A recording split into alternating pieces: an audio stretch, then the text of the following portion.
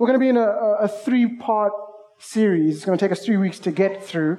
I won't say the title as yet. I'll jump into that when we get into the sermon. What I will do is read the passage to you that we will find ourselves in over these next 3 weeks. All right? It's a fairly well-known portion of Scripture. And so as I start reading it, or as you see it on the screen, you might go, I know this. I'm very familiar with it if you've been in the church circles for a while. And so I'll read it, and then I'll pray, and then we'll get to work. Hear these words of our Father. Then Jesus came with them to a place called Gethsemane, and he told the disciples, "Sit here while I go over there and pray." Taking along Peter and the 2 sons of Zebedee, this is James and John, he began to be sorrowful and troubled. He said to them, "I am deeply grieved to the point of death. Remain here and stay awake with me." Going a little farther, he fell face down and prayed, "My Father, if it is possible, let this cup pass from me, yet not as I will, but as you will." Then he came to the disciples and found them sleeping. He asked Peter, "So couldn't you stay awake with me 1 hour? Stay awake and pray so that you won't enter into temptation. The spirit is willing, but the flesh is weak." Again, a second time, he went away and prayed, "My Father, if this cannot pass unless I drink it, your will be done." And he came back again and found them sleeping because they could not keep their eyes open. After leaving them, he went away again and prayed a third time, saying the same thing once more. Then he came to the disciples and said to them, "Are you still sleeping and resting? See, the time is near. The Son of Man is betrayed into the hands of sinners. Get up, let's go. See, my betrayer is near." Let's pray. Father, we are thankful for your word. We're thankful that it continues to transform the individual lives of people. And so, God, would you do that here this very morning? Would we see the simplicity of the gospel in your word, but at the same time, may we be blown away by the jewels that we find in the scriptures. God, all of this is to point to you. And so, God, I ask that our hearts would be ready. Would you open them up? I pray against any distraction here this morning. I pray against the evil one whose desires are to steal, kill, and destroy. But I ask that you would come and give life and life to the full. And so, Lord, it's to that end that I ask that you would stand in my body, think through my mind, speak through my vocal cords, those things you'd have us know, say, and do. May the meditations of our hearts be acceptable in your sight. God, you are our King. You are our Redeemer. Would you have your way, not only in 2019, but in this very moment right here, right now. We ask all of this in Jesus' beautiful, beautiful name. Amen. Now, I'm going to say a few words to you. There are lines from a song. And so if you know the song, I'm going to ask that you scream it out. And if that's not you, then you can just nod your head. We have both theological positions here in this room. I'm going to give it away in the second line, so you need to listen carefully. The name of the song. All right, stop. Collaborate and listen. ICE is back with a brand new invention. There we go. Something grabs a hold of me tightly, flow like a harpoon daily and nightly. Will it ever stop? I don't know. Turn off the lights and I'll glow to the extreme. I rock a mic like a vandal, light up the stage and watch it jump like a candle.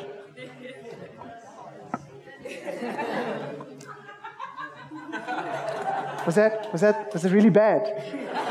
I thought I put my best stuff out there. That's from the hit song, Ice Ice Baby by the infamous Vanilla Ice. A fairly well-known song, depending on how old you are and what kind of music you gravitate to. But I want you guys to know, I don't know how many of you would, and now I'm speaking to a generation a little further back, that the beat from Ice Ice Baby was actually taken from the song Under Pressure. This is the 1981 classic performed by the British rock band Queen and the British singer David Bowie. The song reached number 1 on the UK singles chart, becoming Queen's second number 1 hit in their home country after the 1975 Bohemian Rhapsody. I believe there's a movie that's out now. Freddie Mercury. There we go. And it ended up being David Bowie's third number 1 hit. So it was a big deal, a really, really good song. That was David Bowie. Google it. Not now. For now, I'll see. And I'll go, okay, cool, Freddie Mercury. But when you come at the end of the service to apologize, I'll be standing over there. Stay by the door. But the song titled Under Pressure. Let me read a few lines to you from the song. Pressure pushing down on me. Pressing down on you, no man asked for. Under pressure that burns a building down, splits a family in two, puts people on the streets. Turned away from it all like a blind man, sat on a fence, but it did not work. Keep coming up with love, but it's so slashed and torn. Why? Love, love, love, love.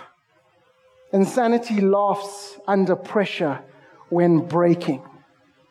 The song is quite intense. It's quite intense. But I believe that the point that the song is making is that all of us, at some point in our lives, at some varying degree, we experience pressure. We experience pressure. Now, some of us might call it stress, anxiety, feeling overwhelmed. We feel pressure, intense pressure. Now, you might be sitting there and going, gosh, Honor, what a way to start 2019. Why not preach a sermon on the newness of the season? New beginnings, my best life now, God opening doors for me in 2019. Well, I believe some of those are good things. And I know you have New Year's resolutions. Some of you just shared those. The reality is that it doesn't take too long before pressure starts knocking at your door.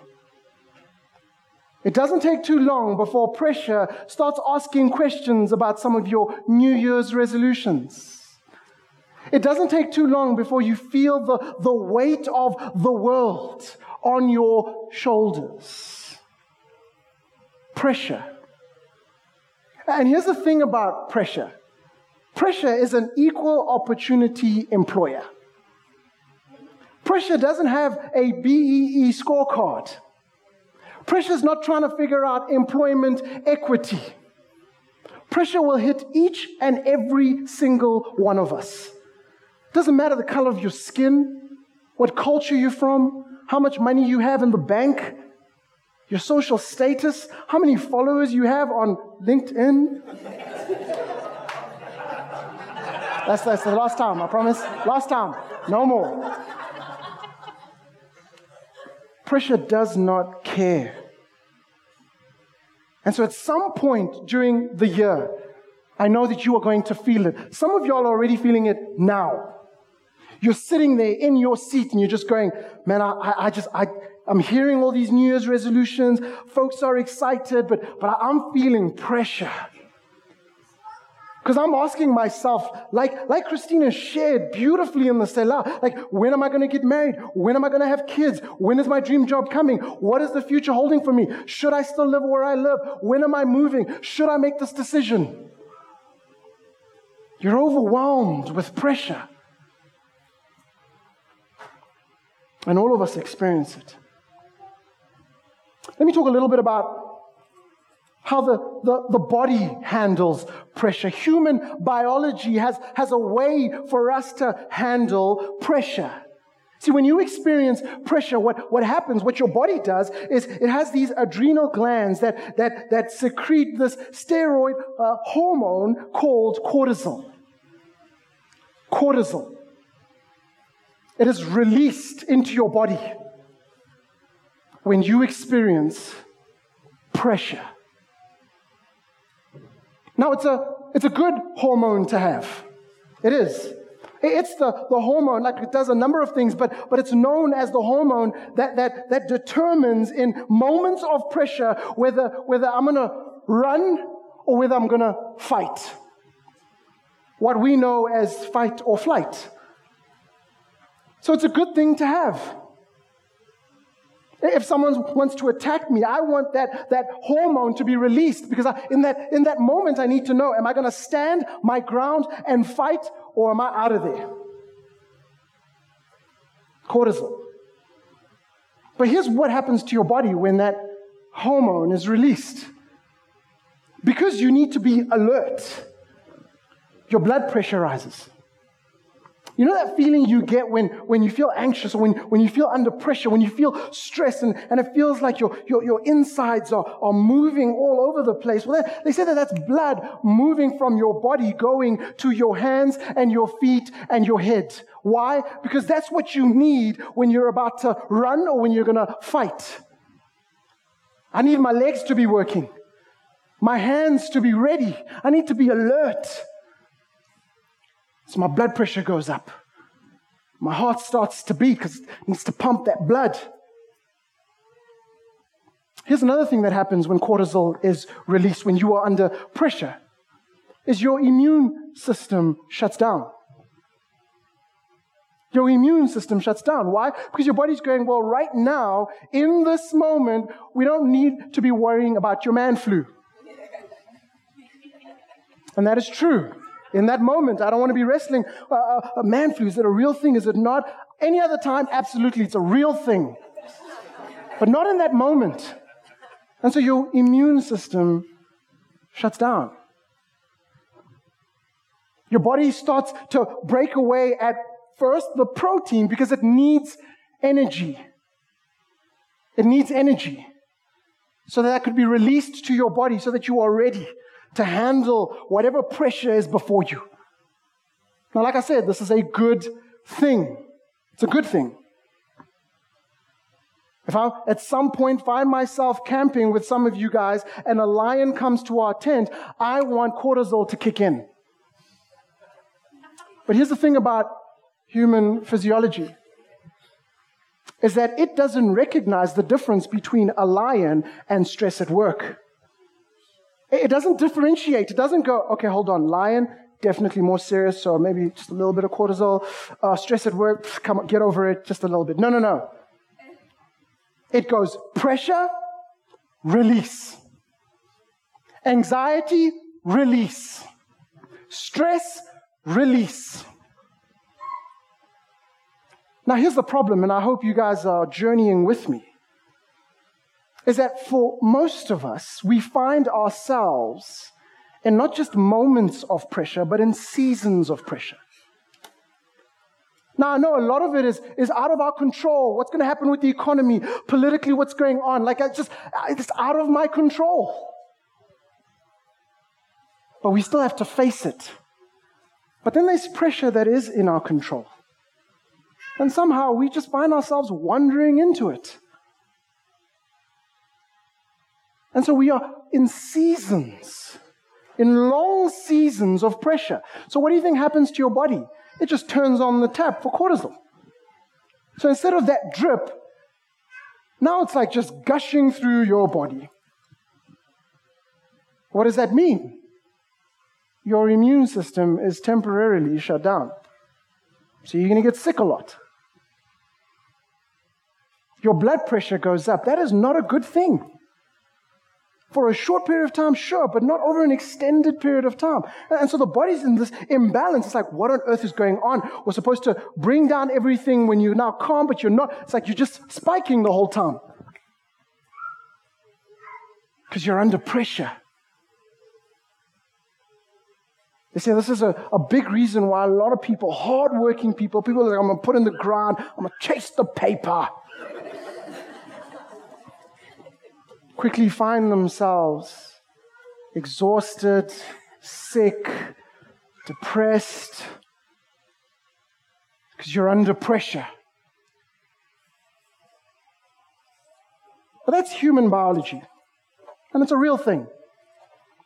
But because here at Rooted Fellowship, we consider ourselves to be children of God, we believe that we are driven by faith, that everything is spiritual. And from the spiritual, then we figure out how do we handle the physical, the emotional, the mental. And so we must ask the question, does our faith give us a way to handle the pressure? If the reality is all of us are going to experience it at some point, does our faith give us ways to handle the pressure? If only there was someone that we could go to who found themselves in intense pressure and made it through, that we could look to as an example. Who? I'm glad you asked. Jesus Christ. Jesus Christ. And our text reveals Jesus' time of intense pressure, and yet he made it through.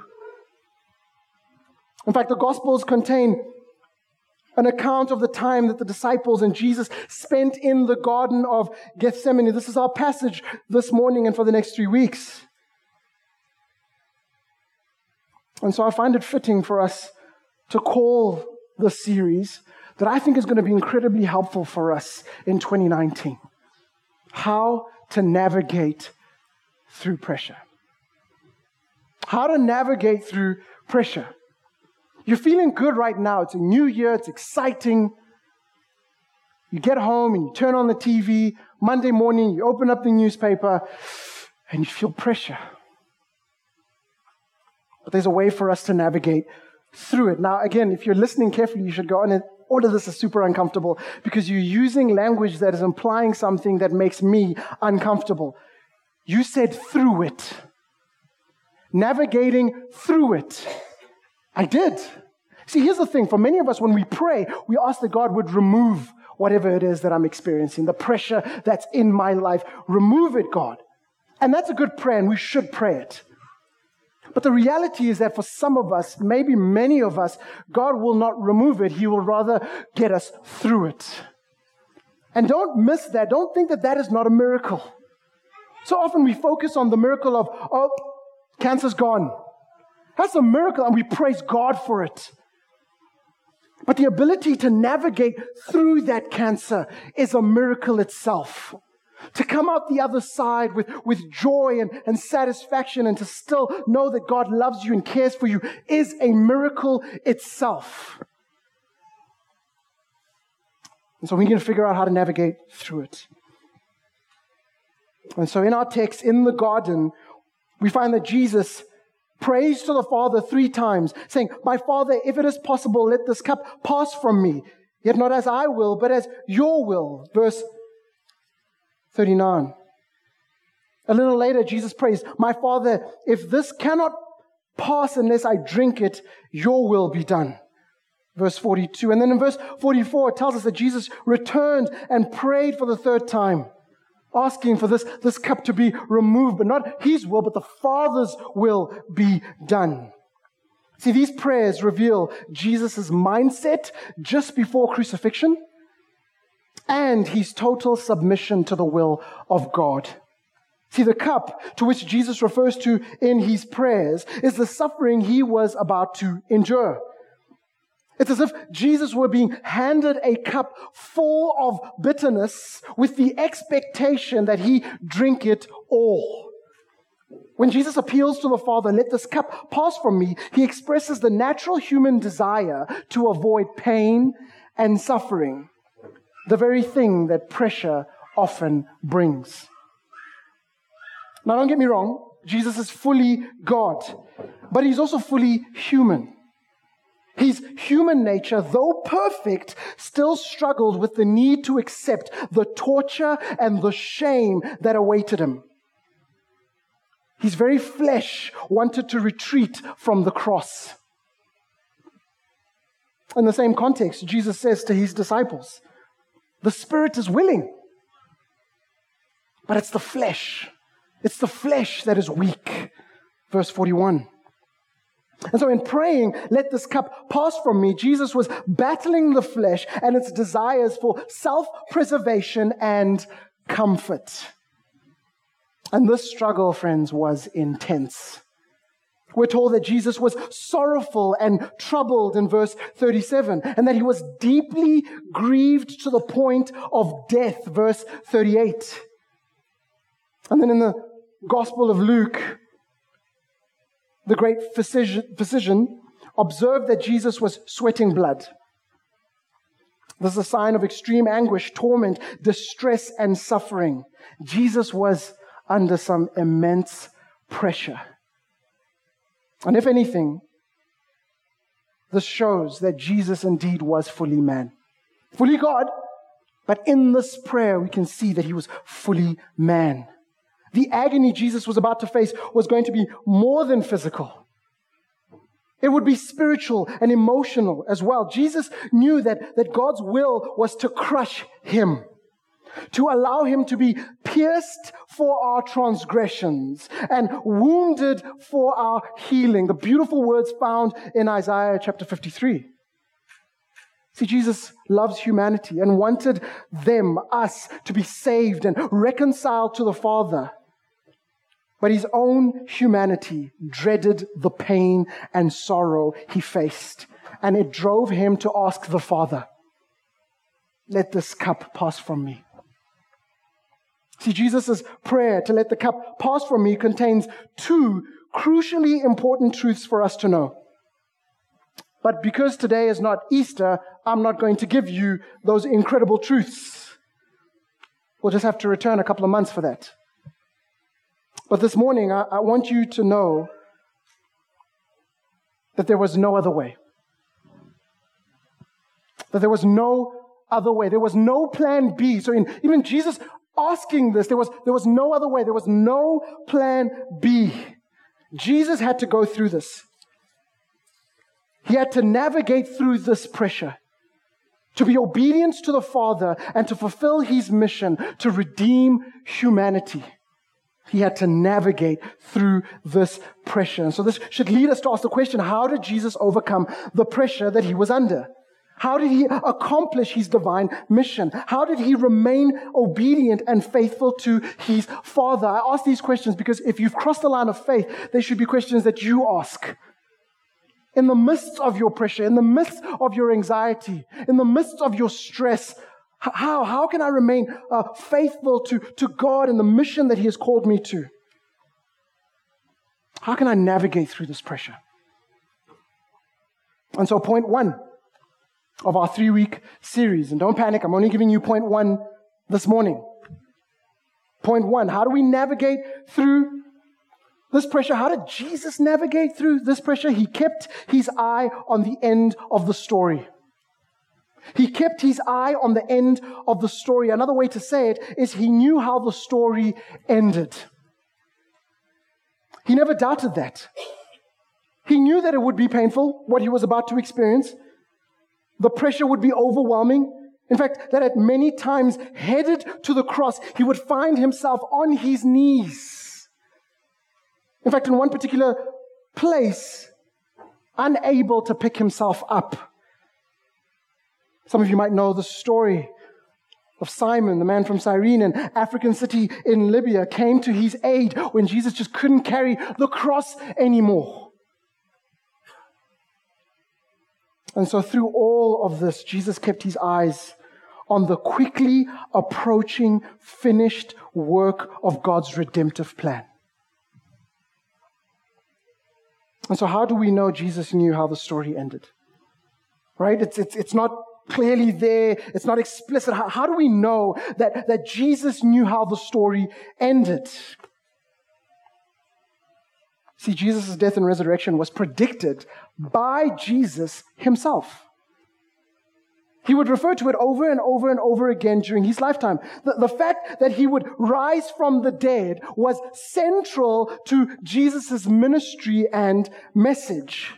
Friends, if only we slowed down when we read the scriptures just to see and gaze upon the nuggets that we find in scripture, guys, we would see these things. But the problem is like in life, we just pace through everything. And so often we'll fail to see some of these beautiful truths that the resurrection was critical and central to Jesus' ministry and message.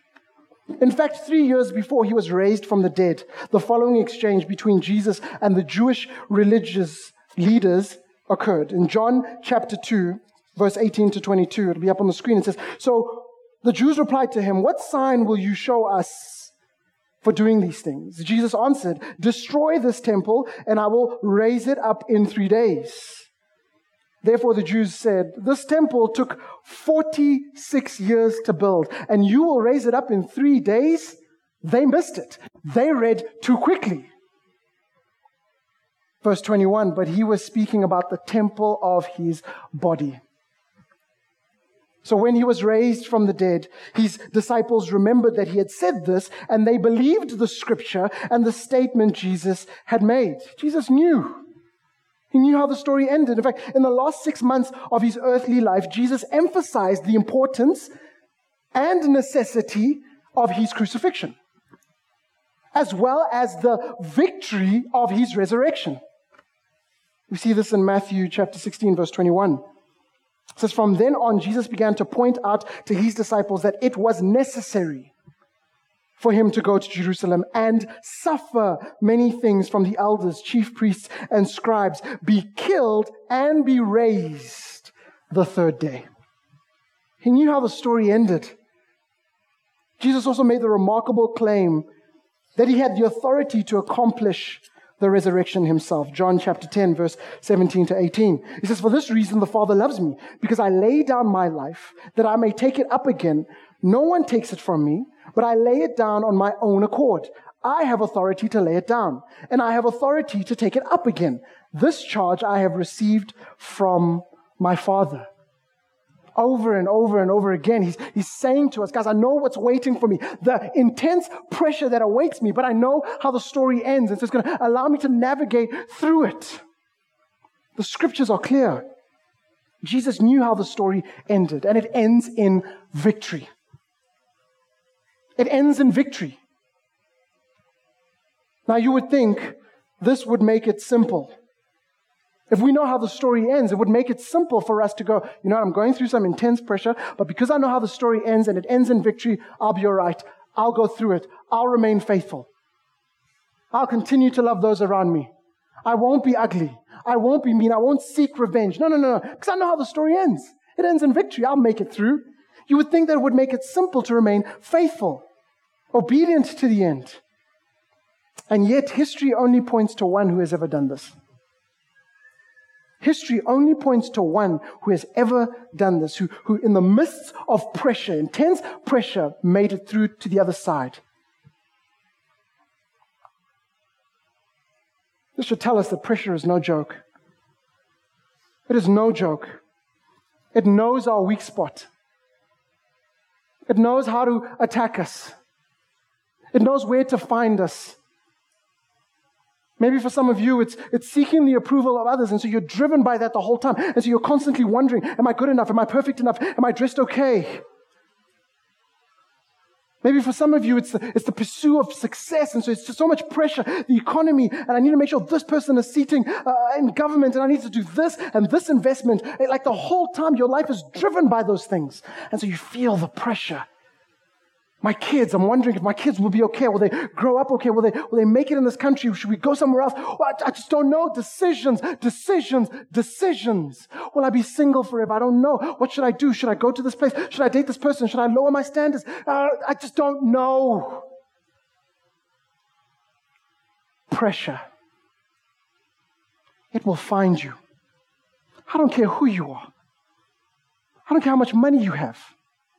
I don't care how well connected you are. It will find you. It knows our weak spot. Remember, Jesus said the spirit is willing, but the flesh is weak.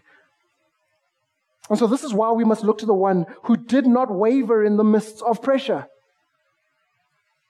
Look to him as the example and the means to which we can stay the course to faithfulness. Not to yourself. I just told you, throughout history, no one has remained perfect in the midst of pressure. No one but Jesus Christ. And so why? Why look to the self-help books? Why look to your neighbor? Why look to the CEO? to your spouse. Look to the one who did not waver in the midst of pressure. Look to him as the example and the means in which to stay the course. In fact, the writer of Hebrews beautifully reminds us in Hebrews chapter 12, and Christina beautifully read it to us this morning.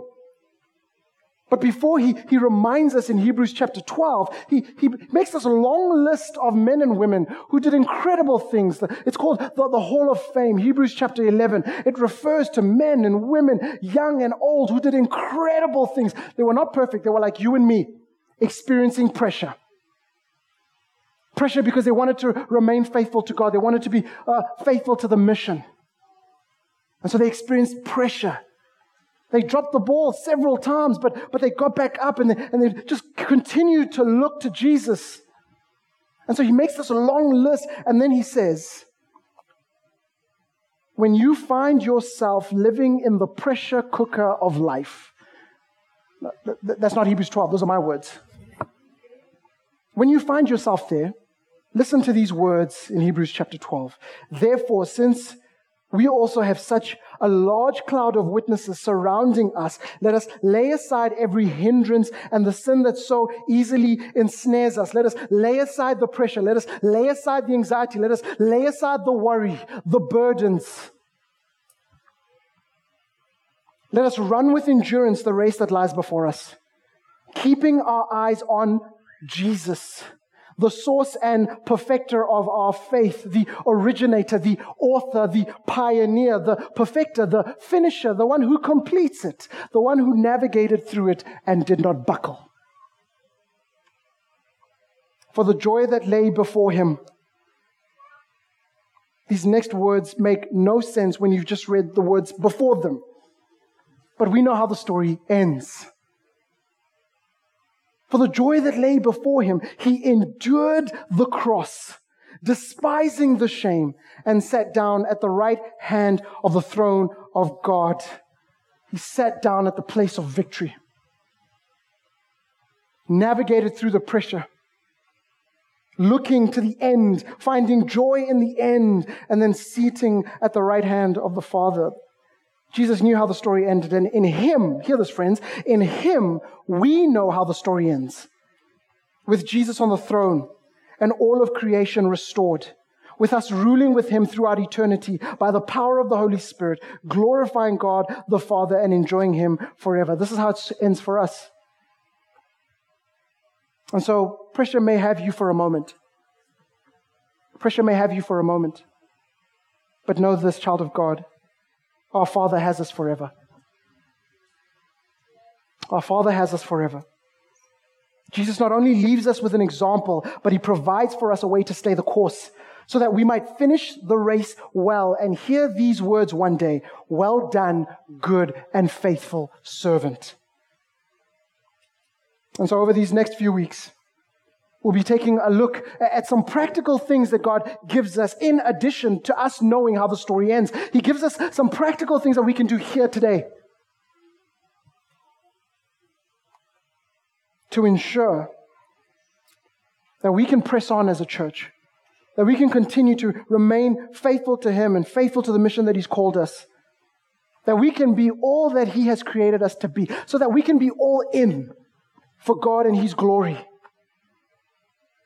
And so if we're going to make it through the pressure cooker of life, we need to be reminded of this beautiful truth. And so friends, you don't want to miss these next few weeks. You really don't. I know some of y'all walked in going, I'm going to continue with my 1 in every 3 weeks routine. You don't want to miss these next few weeks because they're going to be able to give you all that you need to be able to navigate through the pressures that await you. And they are waiting. They are waiting. Jesus knew how the story ended. And so in him, we know how the story ends. We hold on to that. We trust in that. And he will get us through whatever pressure it is that we're experiencing. Let's pray. And so, Father, we come to you in this new year, God, recognizing that you are the one who brings the newness of the season. You're the one that brings new beginnings. You're the one that allows us to, in some way, have a fresh start. That all of this is from your hand. But God, I want us to also recognize that we live in a broken world. We live in a world that is in desperate need of a Savior, and that Savior is you. And so we are aware that there are tons of people in situations that are not driven by the gospel and don't have you as the one that they can look to, the author and perfecter. And so this results in us experiencing immense pressure, anxiety, worry, burden. And so God, our hope is that over these next few weeks, we would wrestle through some of these things that you have given us to navigate through pressure. The temptation is to isolate ourselves. The temptation is to say to ourselves, we can handle this on our own. We'll be okay. We're in control. That is a lie from the evil one, to keep us in that place where we have no idea what to do, where we feel helpless. And so, God, I'm going to ask that you would push us as a community, that you would compel us as a family, that we would press into your promises, that we would hold on to them and know that they are true and know that they are applicable because they are made yes in Christ. You are all that we need. Holy Spirit, help us to know that this is true. In Jesus' name we pray.